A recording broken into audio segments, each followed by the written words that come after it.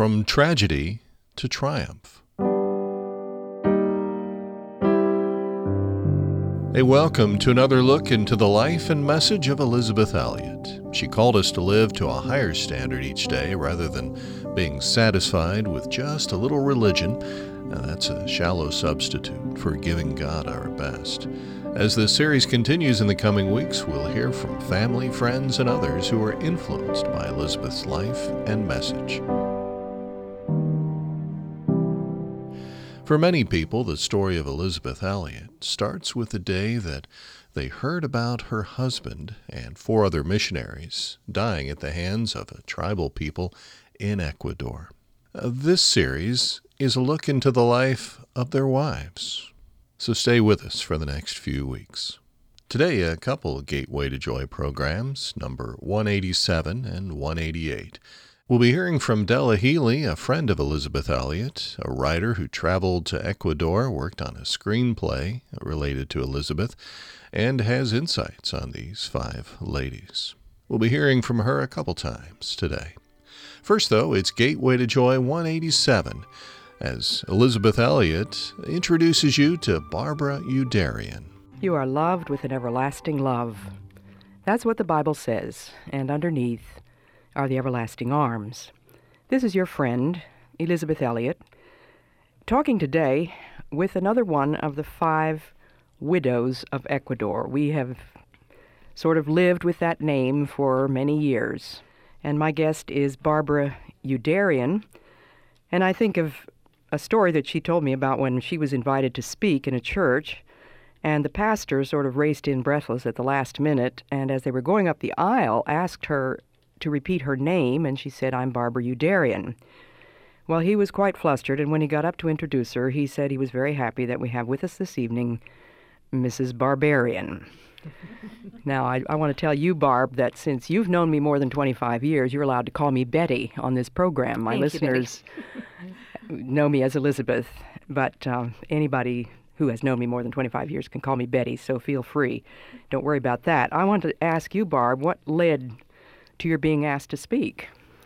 I had been a missionary with the Gospel Missionary Union, and being one of the widows of the 5 men, the church was interested in the story, and I went there to speak. And you had been at that time in Ecuador for how many years? Can you remember? We had been there about 3.5 years, serving with the Hebrew Indians at that time. Barb, would you tell us a little bit of your own background? What made you want to be a missionary, or was it just Raj's idea? Oh, no. When I was but a child, I accepted the Lord when I was 5 years old. And I don't remember exactly when it was, but it was shortly after that I began to think about being a missionary. I really didn't want to be. I was always the quiet, afraid-y cat, middle kid in our family. And I couldn't believe God would speak into my heart. I remember how I used to put a pillow over my head, and it seemed like I could shut out the voice of God during my growing up years. And I didn't realize at the time how important it is to listen to God and not to shut him out. But finally, God, in his goodness, sent me to Kentucky to work for a summer. And it was down there that, working with the little children under the Scripture Memory Mission, that I realized that God did really want me to serve, and I loved working with the children, and that's where I gave my heart full-time to God. I didn't care where, I didn't care when, I didn't care how God sent me. I just wanted to go. And how old would you have been then? I was about 20 at that time. Mm-hmm. Had you met Roger Youderian? I had not. So tell us that story. Well, from Kentucky then, I went back home to Michigan, and then on to Northwestern in Minneapolis. Went to school there, and it was while I was at Northwestern that I met Roger. He had just come home from the war and was attending school there, too. Am I right that he was a paratrooper in World War II? Yes, he was. And you met him at Northwestern? At Northwestern. It was while he was in England, just before he made the jump over the Rhine, that he came to know the Lord as his Savior. And at that time, everything was different. his whole complete life was changed, and all he wanted to do was serve God. What attracted you to him on that campus? Oh, there was lots of things. He was tall. He was good looking. The first time I saw him, he was still in his paratroop uniform because he was just on his way home, and I thought that he was about the most handsome man I'd ever seen in my life. And then he came back to school. We were in the same prayer band.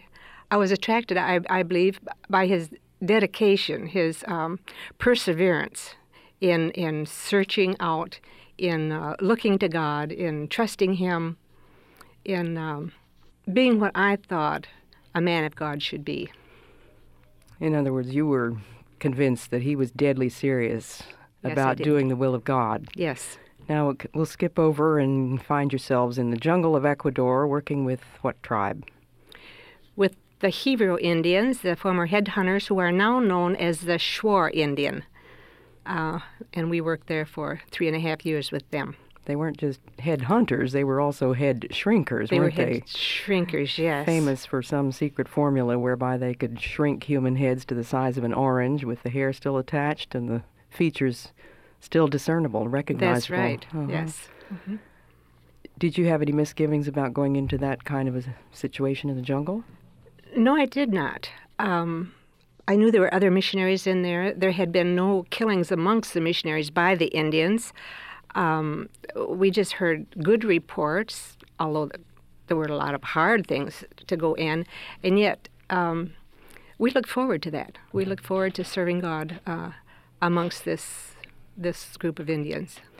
I barely met Raj. I guess I saw the two of you on a few occasions, but not in any way that it sit down and talk with him. But I can just remember that my impression was that this man was absolutely serious and sold out to God. I don't mean humorless, but that his purpose was firm. And I can remember Nate Saint.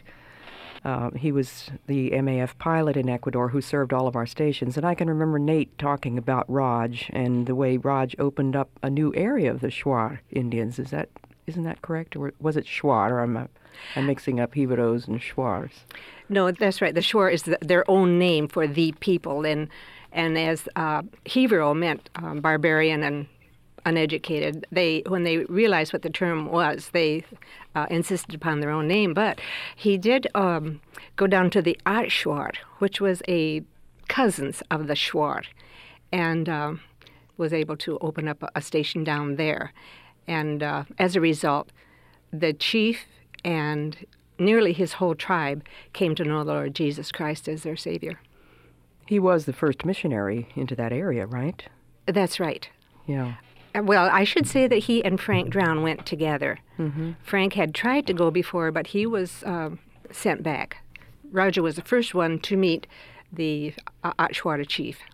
Roger was called out to work on a hospital. He stayed with Nate and Marge Saint. Uh-huh. And it was while he was there that he became acquainted with Jim and Ed and Pete. Mm-hmm. And it was just the last minute that he was asked to join the group, although he was in the planning sessions for all those weeks. I remember that Nate came out to talk to us about this guy, Raj Udarian, whom none of us knew very well, but he had nothing but the highest praise.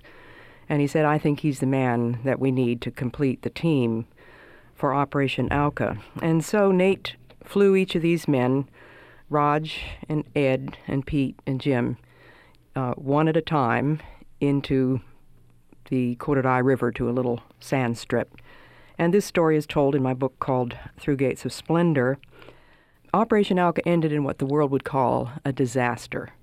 All 5 of the men speared to death. How do you feel about using that term disaster, Barbara? I believe it was Ed's father, Mr. Macaulay, that said, had a little tract on From Tragedy to Triumph. And I think that best describes the whole Operation Auca outcome, that God used it. It was for the glory of God that it came out as it did. Many souls have been saved. The Aucas have come to know God, and many other people have been challenged to go to the field through it. So I would say it's a triumph. Can you think of any of those people? Do you know some stories of people who have gone out? Any one specific person that comes to mind?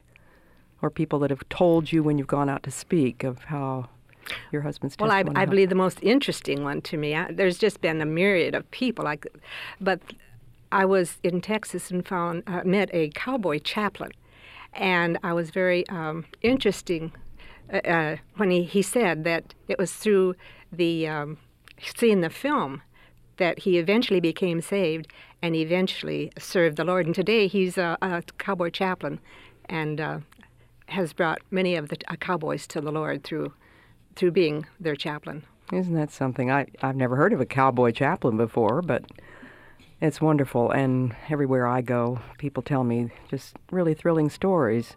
So often they will preface it by saying, "Oh, I know you hear this everywhere you go, and you're tired of hearing all these stories." Who could get tired of hearing the ways in which God has turned a tragedy into triumph? My guest today was Barbara Youderian, widow of Roger Youderian of Ecuador, South America. From Tragedy to Triumph, Part 1, featuring Barbara Youderian. More insights on Barbara now from Della Healy, a friend of Elizabeth. Della, what else can you tell us about Barbara? I remember how pretty she was, and I remember she was soft because she had this lovely blonde hair. When I was in Ecuador twice, and in the jungles. I really wanted to know about Roger, of course, and there was a love story, a real love story, like Elizabeth and Jim. Now, all of them were, actually. They were 10 extraordinary people, 5 extraordinary women, and 5 extraordinary men. Thank you, Della Healy, a writer and friend of Elizabeth. Right now, Della, maybe you could tell us about our next guest on this series, From Tragedy to Triumph, Part 2. Ed McCully's wife, Okay. Mary Lou. Right. Mary Lou. Okay, Yeah. What was she like? She was just wonderful. I remember now where she really impressed me, because when we went to Virginia Beach, and so we all went to see 1776. So we had a really good time, and it was just grand. I mean, I couldn't believe I'm sitting here in the audience, in the seats with these women that I so admired over these years. But she had a good sense of humor, too, and laughed a lot. Okay. They were all extraordinary women. Writer Della Healy. Well, let's hear more on Gateway to Joy 188. Mary Lou McCully. I think of your husband, Ed McCully. He was what we called a BMOC. When I was a student at Wheaton College back in the 40s, he was a big man on campus. Or he was a BTO, a big-time operator. I was just a TWO, teeny-weeny operator. And I know that all the girls were just swooning over Ed. He was what we used to call a dreamboat in those days. I think they would have called him a hunk more recently, and there's probably something much more recent than that. I'm very outdated on vocabulary, but Ed was tall, handsome, a football player, a track star. He was a musician. He was the president of his class.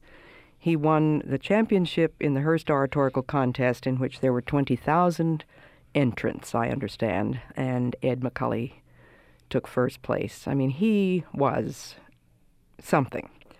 And as I recall, he really wanted to be a politician. He was going to go into law school. And we didn't have any trouble imagining Ed McCully as president of the United States someday. Well, I've given you my impressions of Ed McCully. You tell me what yours were, Mary Lou, when you first met him. Well, those were my impressions, and he actually swept me off my feet. But along with all that, he was very real, and he loved people. He loved life, and even though he wasn't one that you would look at and think he's going to be a missionary, or he has this tremendous dedication or commitment, he did have it. Sort of kept it hidden, didn't he, in well, some ways? It was something that grew with him. I think at Wheaton he did not have the dedication to the mission field. He was a Christian, but it was through the years, well, it weren't a lot of years, but it was something that grew with him.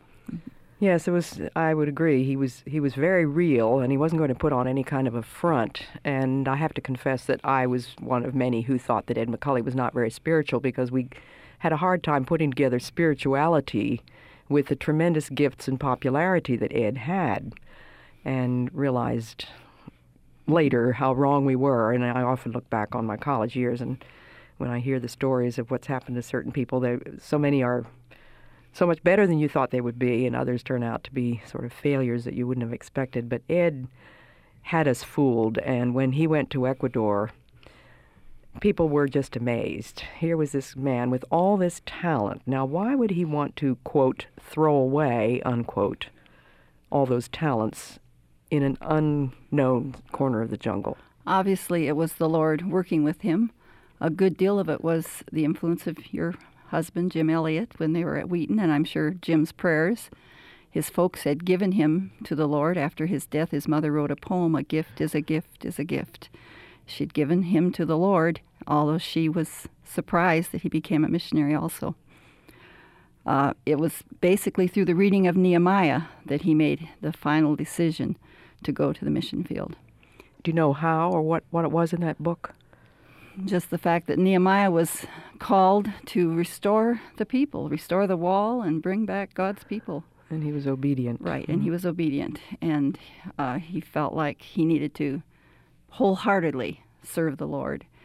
And he had said in a letter to Jim that he felt like it would be a thrill to preach the name of Jesus Christ to people that had never heard it. And then a lot of people don't know that Ed and Jim went to a small town in southern Illinois, and that was when I first met Ed. He and Jim had been there, and they had a radio program. They worked with kids, poor kids, lived along the river, had a club with them. They did some Young Life type work. Yes, that was preparation for foreign missionary work, wasn't it? Now, Ed had actually begun law school, hadn't he, when he graduated from Wheaton? Yes, he had finished the first year of law school, and it was during the summer. He'd taken a job as a night clerk in a hotel, specifically so he could study the Bible. And it was during that time that he was reading Nehemiah, decided he needed to go to the mission field, made a special trip to visit each one of his professors to tell them, and they too were shocked that he was going to throw away his talent. Not all of them. Some of them commended him. And that's when I met Ed, was at that time. And I remember you and Ed lived in the same house where I had lived when I was learning Spanish, the Ariases, in Quito. By the immersion method, we learned Spanish. They didn't speak any English. They couldn't speak a word of English, so you either sink or swim there. And I know that you both swam. No. Yes. Ed swam and I waited. Well, then you went to where? Then we went to Shandia, the mission station at Shandia, where Jim and Pete, who were still single missionaries, were.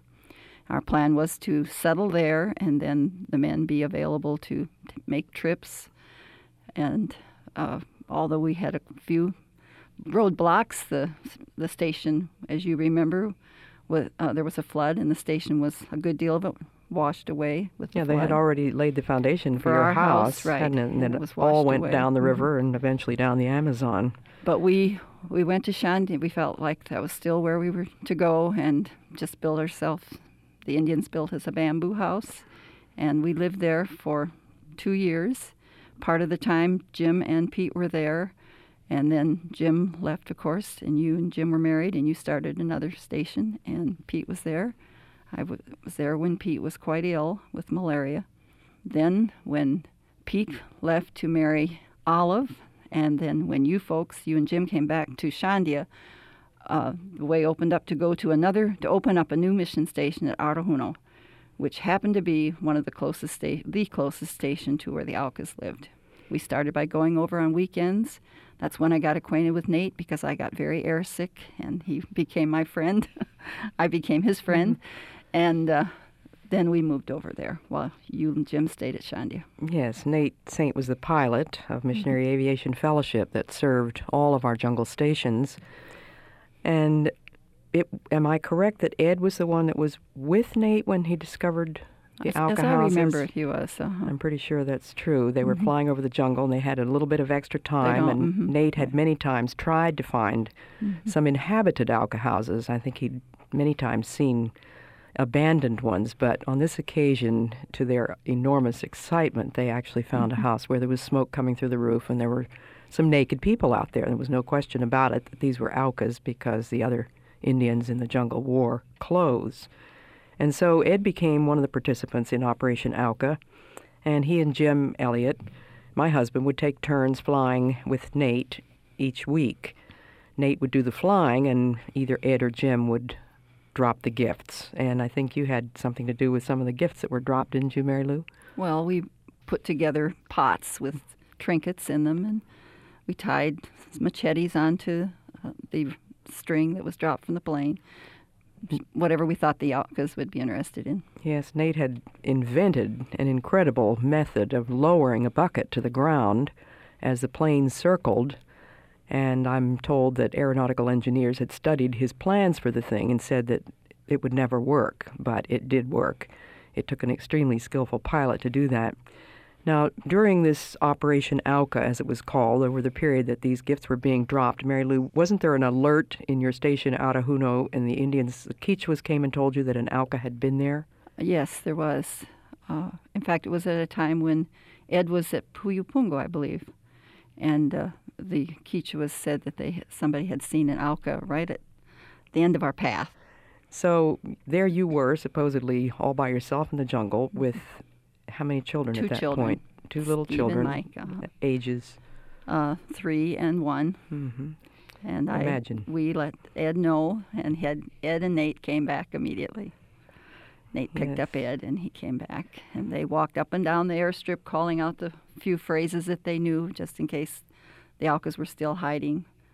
Not really fearing them, thinking that this would be somebody that maybe had run away, as we had heard of others that had run away from the tribe. Yes. And so finally it was in January of 1956 that the men felt that the time had come to meet these Aucas, these Indians, face to face on the ground after dropping all these gifts. And it was in your house at Atahuno that they met for the last time to pray and go over their plans, right? Mm-hmm. Do you remember that prayer meeting? No, I remember singing the hymn that has become well known, "We Rest on Thee." I remember Jim and Ed getting on a scale because they both wanted to be the first one to go in, and Ed telling them 15 pounds would make a difference, and Ed, who wasn't quite 15 pounds more than Jim, so Ed won the toss. I remember the excitement, and yet we'd had lots of planning meetings where things were very serious, but this was expecting a great thing. Well, you know, most of our listeners know the rest of the story, that all 5 of these men were killed by the Indians to whom they had gone to take the gospel.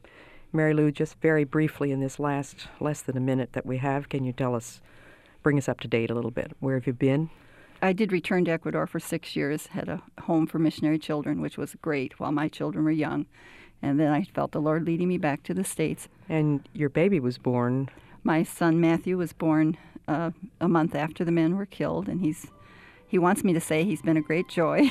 So here's my chance. I heard him say He that. has. He's been very much like his father. And he and his wife and 2 children live just 5 miles from me. So I babysit his children quite a bit. And you have how many grandchildren? 4. Just 4. Thank you so much. My guest today was Mary Lou McCulley, widow of Ed McCulley, who was killed in Ecuador in 1956. Thank you so much, Mary Lou. Gateway to Joy 188, From Tragedy to Triumph, Part 2. Well, it looks as though our time together is coming to an end, but thank you for letting us come into your home, your office, along with you as you took a walk wherever we found you today. On behalf of the Elizabeth Elliot Foundation, in cooperation with the Bible Broadcasting Network, let me invite you to check out elizabethelliot.org for lectures, talks, devotionals, videos, Gateway to Joy programs, and more. One reviewer said, "Excellent, concise, practical, timeless, Bible-based teaching and encouragement for every phase of life. Don't waste your time with all the fluffy teaching out there." Well, thank you very much for those kind words. Friend, thank you for joining us today. But until next time, may God remind you daily that you're loved with an everlasting love. That verse, in fact, is to be found in Jeremiah 31, verse 3. And underneath are those everlasting arms. You can find that in Deuteronomy 33:27. Those of you that listen to me know that I quote these 2 verses for you every day.